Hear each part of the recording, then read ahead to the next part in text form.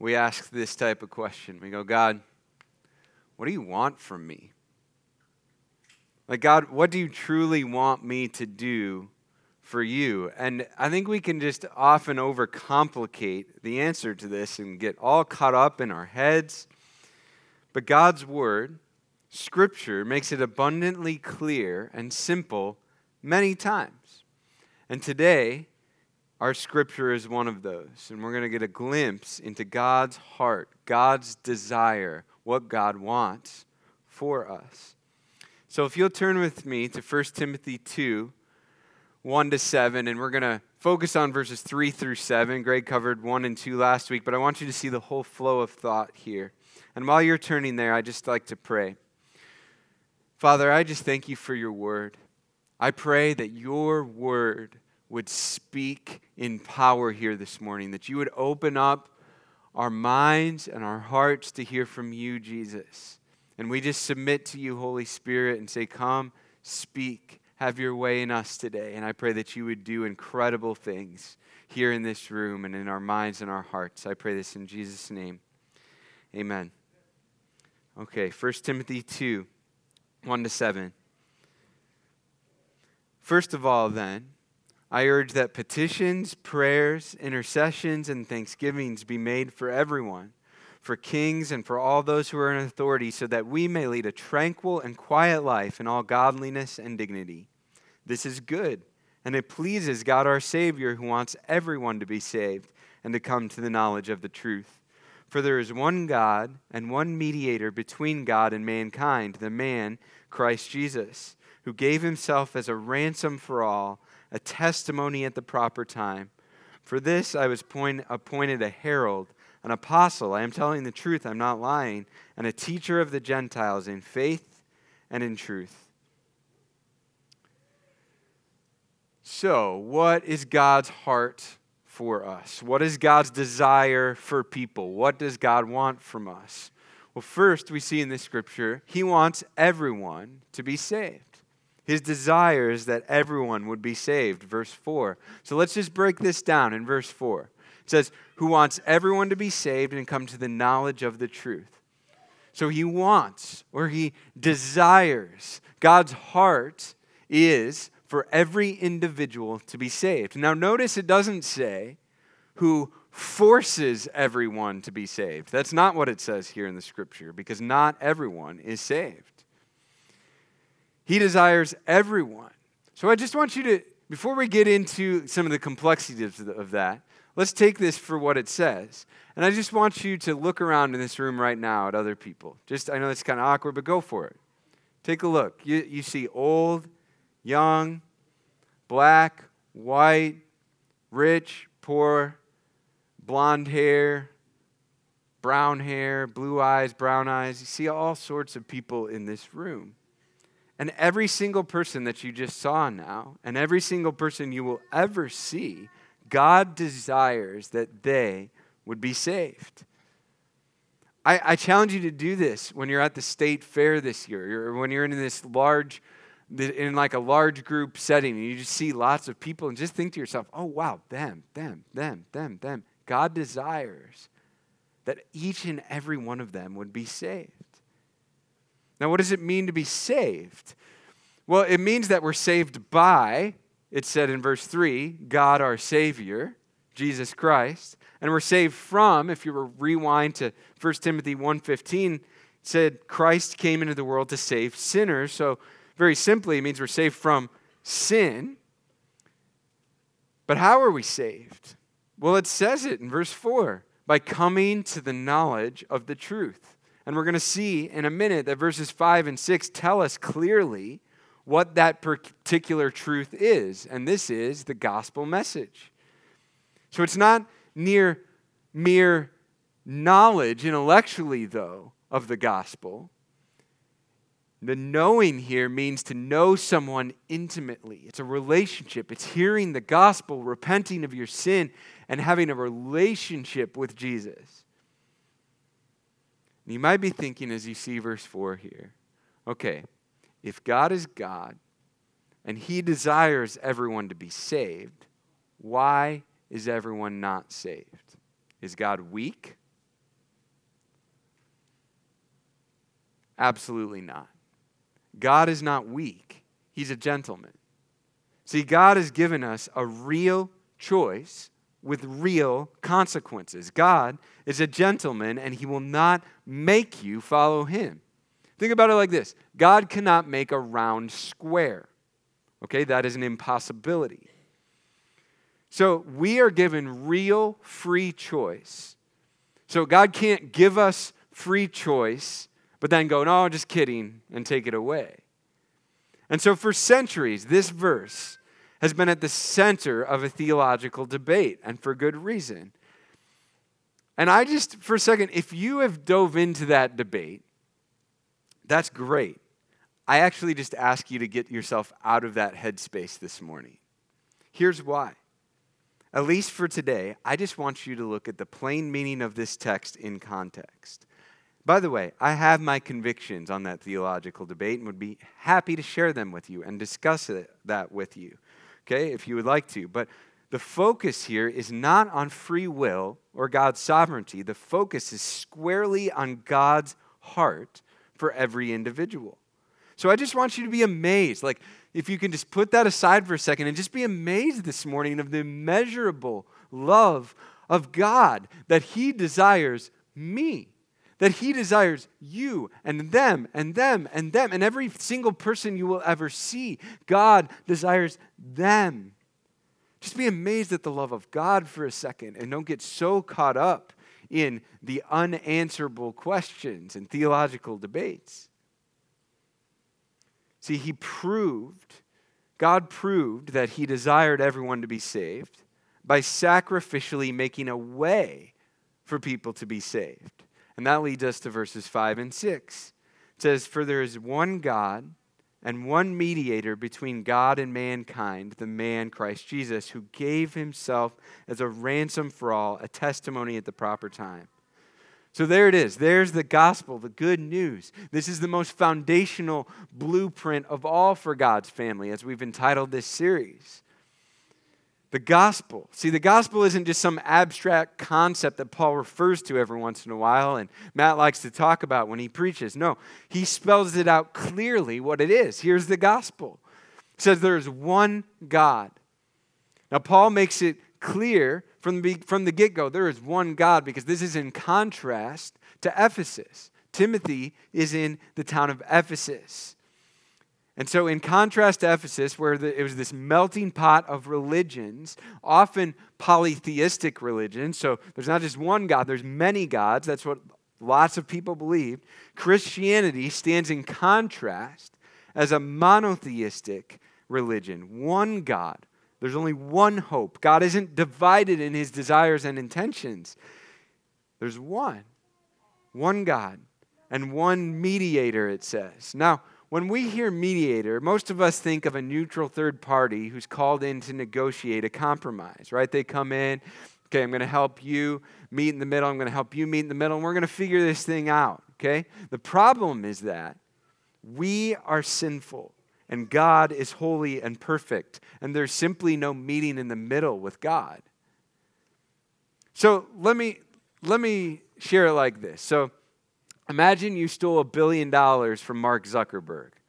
And there was video evidence that you stole $1 billion from Mark Zuckerberg. Why there's video evidence and you didn't do a better job of stealing that money, who knows? But it's just an imaginative scenario. And I mean, let's be real. Mark could use to let go of $1 billion or so. But imagine a mediator gets called in, and he wouldn't, by the way. So this is super fictitious. Mark would bring you to court. But I think. But imagine a mediator was called in to help resolve this so it doesn't go to court. The problem would be there would be no middle ground to be reached because you're guilty. There's video evidence. Like a mediator isn't called for here. But imagine this mediator comes in and he comes in and he pays Mark Zuckerberg $1 billion for you. See, that's more what it's like that Christ is our mediator. Let me say it a little more clearly. Barnabas Piper, who's the son of John Piper, if you're familiar with him, said it like this, and I have it on the screen for you. Jesus is an entirely different kind of mediator between God and us. This mediation is not a two-way street bringing our good to God to see what can be arranged. Jesus is the good that is brought to God. He is, get this, both mediation and mediator.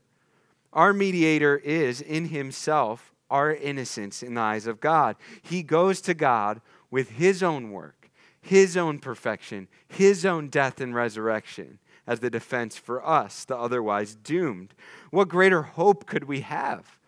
If you and I were to mediate an agreement with God, it would never end in anything other than our guilt and falling short because of our sin. But Jesus did. Jesus does. So we can hope, waiting expectantly for the mercy of our Lord Jesus Christ for eternal life. When Jesus returns, bringing glory and perfection with him, we can rest in the knowledge that the one mediating for us can also protect us from stumbling and to make us stand in the presence of his glory without blemish and with great joy. Jesus Christ is our mediator, but he is also our salvation, both today and forever. Praise God, because there is no meeting God in the middle. That Jesus is our mediator, but he doesn't just try to find common ground. He brings the common ground himself and makes us right with God. So, continuing on with his description of the gospel here. So, one God, and we have Jesus, our mediator, who is fully man. Look at the end of verse 5. The man, Christ Jesus. Now, he emphasizes Jesus' humanity here to really drive home the greatness of Jesus. And he does this also to de-emphasize our works and failed attempts to get right with God. Jesus was not simply a man. He was the man. He was the human that we could not be because of our sin. Notice, though, that it doesn't neglect the fact that Jesus is fully God. Notice the way he says it. The man, Christ, Jesus. Christ. Christ meaning Messiah. And the Messiah is God.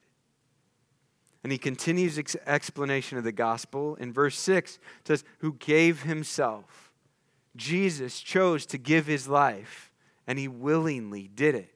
He didn't go, okay, fine, Dad, if I have to wash the dishes, I'll wash the dishes. I'll go and be a human and die on a cross and rise from the dead. I roll. No. He took the initiative, saw the dirty dishes, and washed the dishes before he was even asked. He wanted to give of himself. Why?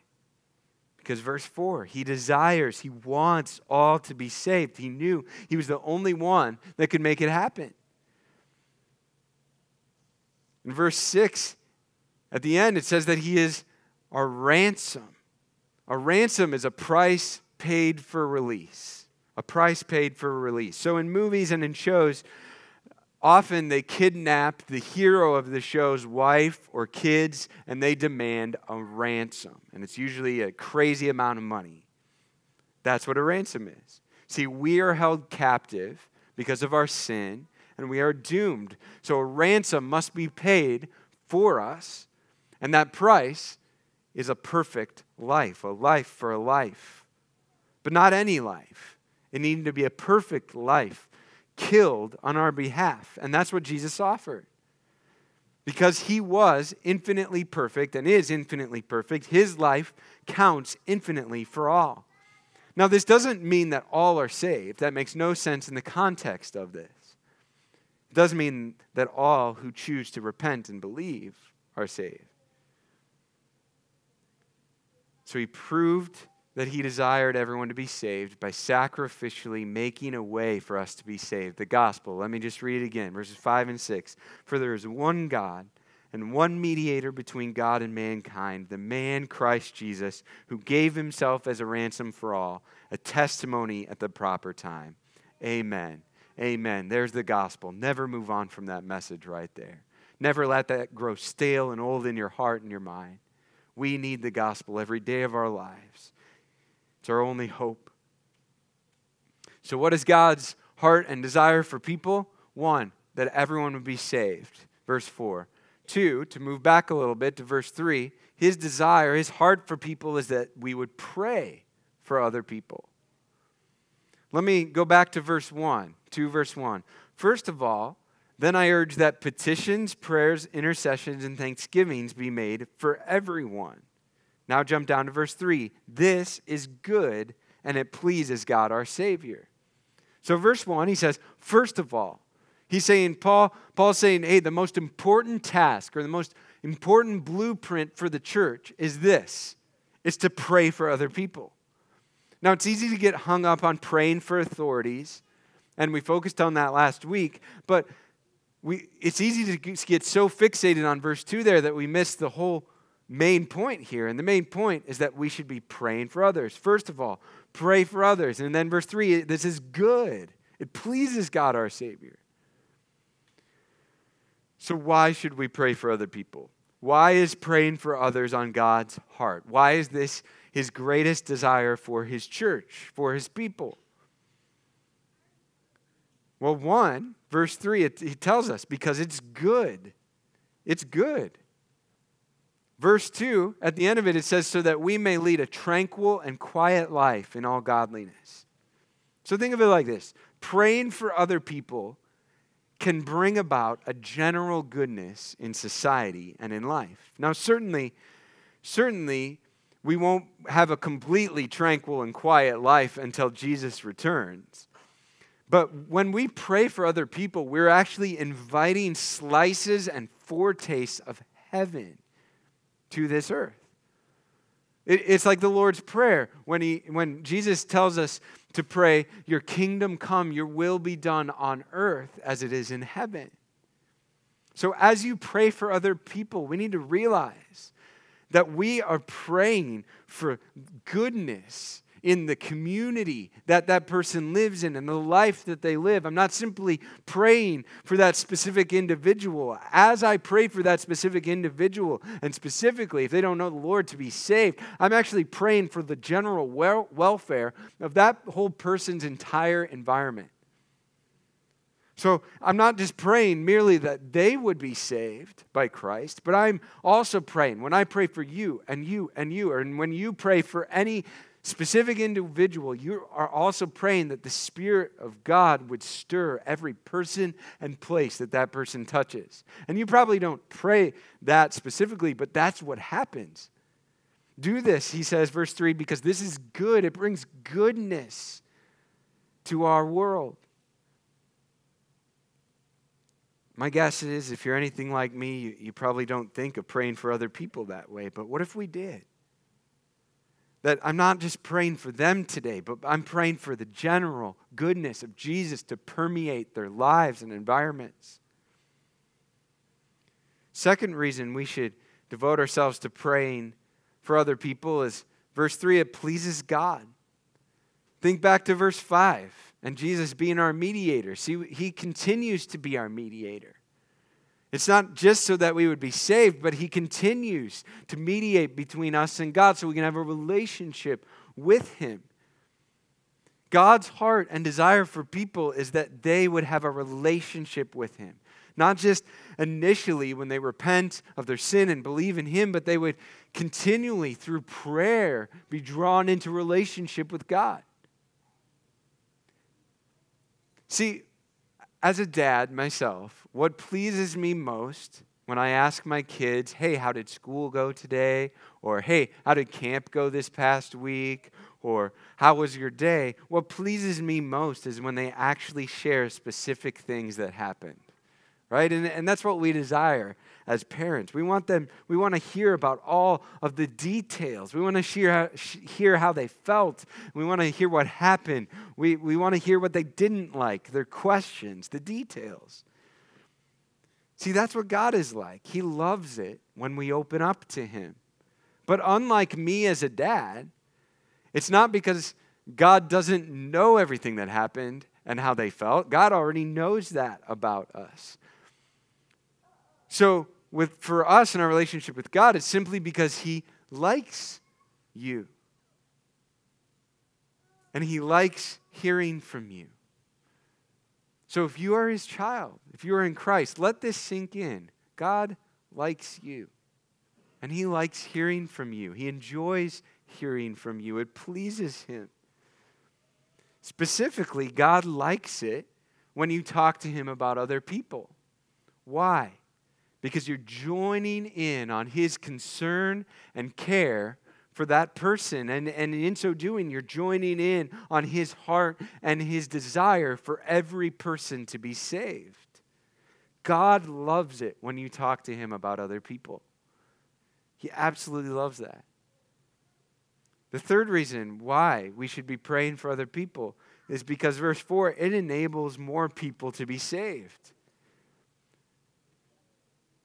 You might be thinking, well, I'm looking at verse 4 right now. It doesn't say that. And you're right. But put all of this together. Verse 1, he urges prayer. Verse 3, he says that it pleases God. So verse 4, he wants all to be saved. So prayer, add the equation up. Prayer is a vital part of people being saved. Somehow, in the mystery of God, our prayers change things. People are saved as a result of our prayers sometimes. People come to Christ because someone else asked God to save them. Now, don't put yourself in a mental straitjacket trying to figure all of that out. Just trust God and do it. And watch what God does. Pray that people would be saved and see what happens. So what is God's heart and desire for people? We've seen that his desire is that everyone would be saved, verse 4. Verse 3, that we should be praying for others. And verse 7, that we should be heralds. Let me read verse 7. For this I was appointed a herald, an apostle. I am telling the truth, I am not lying, and a teacher of the Gentiles in faith and truth. So, verse 7, for this, what is this that he's talking about? He's talking about the gospel message he just laid out in verses 5 and 6. Paul was appointed to be a herald, an apostle, and a teacher of the gospel. Specifically, it says here to the Gentiles. That was his specific calling. Gentiles, just non-Jews. It says he was an apostle. And as I've talked about before, Paul being an apostle is someone who's simply God's mouthpiece, much like Old Testament prophets were. Now, the qualifications we see as you put the scripture together in the New Testament to be an apostle is you need to have seen the resurrected Jesus and then been commissioned by Jesus himself to be an apostle. And this happened to Paul on the road to Damascus in Acts. Both of those things happened to him. So Paul has this unique call to be an apostle. This is why he's writing 1 Timothy and why it became scripture. He is clarifying the gospel as he writes this. Now that's not for us today. None of us are apostles. None of us have seen the resurrected Christ and then called by him to be that. But he says here, I am telling the truth, I'm not lying. Paul's backing this up. Because many of the Ephesians questioned Paul and his apostleship. Because he's like, yeah, you used to persecute him. I don't know. Did you actually see Jesus? And so he's just reminding Timothy, because I'm sure Timothy was getting pressure from other people going, is Paul really legit? Is he actually an apostle? So he's just reiterating that here. But Paul was called to be an apostle. There's his unique calling. But he was also called to be a herald. Now, we're probably all thinking, hark the herald angels sing. We could just get that in our heads. But that song actually helps us with the definition of what herald means. We're not talking about the guy named Harold or an angel even named Harold in that song. Hark the herald angel sings means this was an angel who was sent to bring a message on behalf of God. A herald is simply a messenger on behalf of someone else, often of a king. So a herald's job was not to add commentary or opinions to the message that they were given, much like our news sources these days do. Okay? They add all of this unnecessary commentary to the facts. That's not what a herald is supposed to do. They're supposed to come and just bring the message that God has given them to the people they're supposed to bring it to. Paul's job was to go in and share God's message of salvation to Gentiles. And certainly, Paul did this in manners. We see this in the book of Acts. He did this in different manners that shifted circumstantially, but his message remained the exact same. And this is where Paul and our calling as followers of Christ overlaps. We are to be heralds of the gospel of Jesus Christ to other people. And the methods will shift and change circumstantially, even from day to day, but the message stays the same. And you might think to yourself at this point, cool, but I'm no herald. I'm shy, I'm afraid, or maybe on the other end of the spectrum, I come on way too strong. And I would propose that you simply start being a herald with Paul's first command in this scripture. Verse 1, you remember what it was? First of all, he says, Paul's most important blueprint for the church was to pray for other people. Put all this together. Prayer for others is the hinge of God's heart and desire for people. See, praying for others catalyzes other people being saved. Praying for others actually gets our hearts and minds in a space to where we even want to be heralds and share the good news with other people. Prayer is the hinge. Now I want to share with you from a book on prayer I've been reading lately by Tyler Staton about the life of Dwight L. Moody, who was a 19th century evangelist and preacher. He says his entire evangelistic strategy was prayer. That's it. In an oft-told legend, many before me have recounted that Moody famously carried a list of 100 names in his pocket every day of his adult life. 100 friends who had no relationship with Jesus. And Moody's labor of love was secret, hidden prayer on their behalf. He pleaded with God to reveal himself to each of them in a way that they could perceive and receive as eternal love. And he prayed by name for their salvation. Get this, when he died, 96 names on that list had become answered prayers. A 96% success rate in prayer isn't too bad. I'd take those odds any day of the week. But it gets better. At Moody's funeral, the 4 remaining names were each in attendance. His 4 friends were independently so moved by the memorial service that they all came to faith at his funeral. This is inspiring, right? But let's get real. Let me just temper this amazing story for a second. And let's just get real. Persistent prayer for other people is not flashy, and it's actually really, really difficult to do. It is really hard to stay faithful to praying for a single individual, much less 100 of them, daily, weekly even. That is difficult. So let me give you a realistic challenge. And by the way, if you think that that's doable, go for it. Don't let me hold you back. Pray for 100 people. Pray for 1,000 people. Pray for go for it. Get that list. Go for it. But let me just give you a realistic challenge today. What if you just prayed for one person that you know that doesn't know Christ and prayed for them regularly? What if you set a phone reminder to remind you every day, or every time you see this or that, it reminds you to pray for them? What would happen if we all prayed for just one person to come to know Christ faithfully and regularly, and even just half of those ended up being saved? What would happen to this church? What would happen to this community? See, I'm convinced that more followers of Jesus don't share Jesus. They don't evangelize because they see it as this big, hairy monster, this big, intimidating, weighty task that they just don't want to screw it up. And we say things to ourselves like, what if I get it wrong? Or where do I even start? Or I don't want to be that guy or that gal. But what if God isn't calling us to that sort of evangelism? What if God isn't calling us to that sort of sharing Christ? See, we saw a glimpse of God's heart today in verse 4, that he wants everyone to be saved. And we see a glimpse of God's heart in Matthew 11, 28 and 29 as well. So I want to share this with you. Matthew 11, 28 and 29. This is Jesus here. He says, "Come to me, all of you who are weary and burdened, and I will give you rest. Take up my yoke and learn from me, because," here's his heart, "I am lowly and humble in heart, and you will find rest for your souls." Lowly and humble. Dane Ortland, in his book Gentle and Lowly, describes this word humble the best. He says, meek, gentle.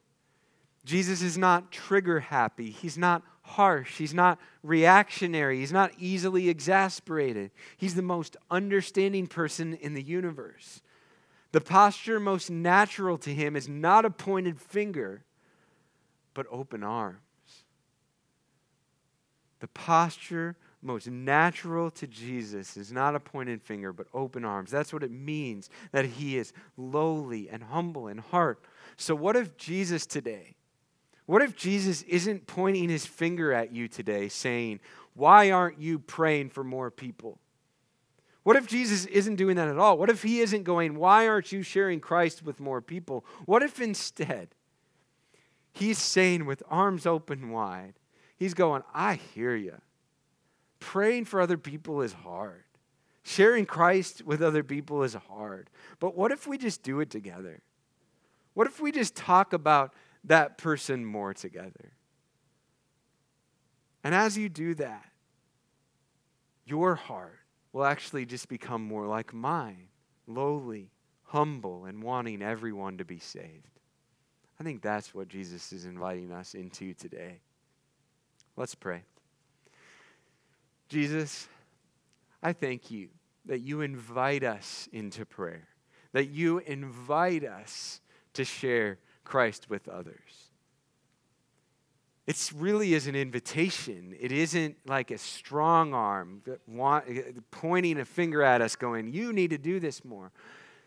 I thank you for the gospel message that it isn't by our works that we're saved. It's actually by yours that we are saved. And so I pray that the pressure would just fall off our shoulders and that instead we would just walk with you and be intentional in our prayers and our sharing of you with others, and that you would just give us what we need for each moment and each relationship. And Jesus, I pray, Father, that you would help us to just operate in the good news of the gospel, that we would operate not for forgiveness, like we could gain your forgiveness or acceptance, but instead that we would operate from forgiveness or from acceptance, because that is who we are. We are accepted and we are forgiven if we are in you, Jesus. And it's because of that that we seek to do anything for you. Pray this in Jesus' name. Amen.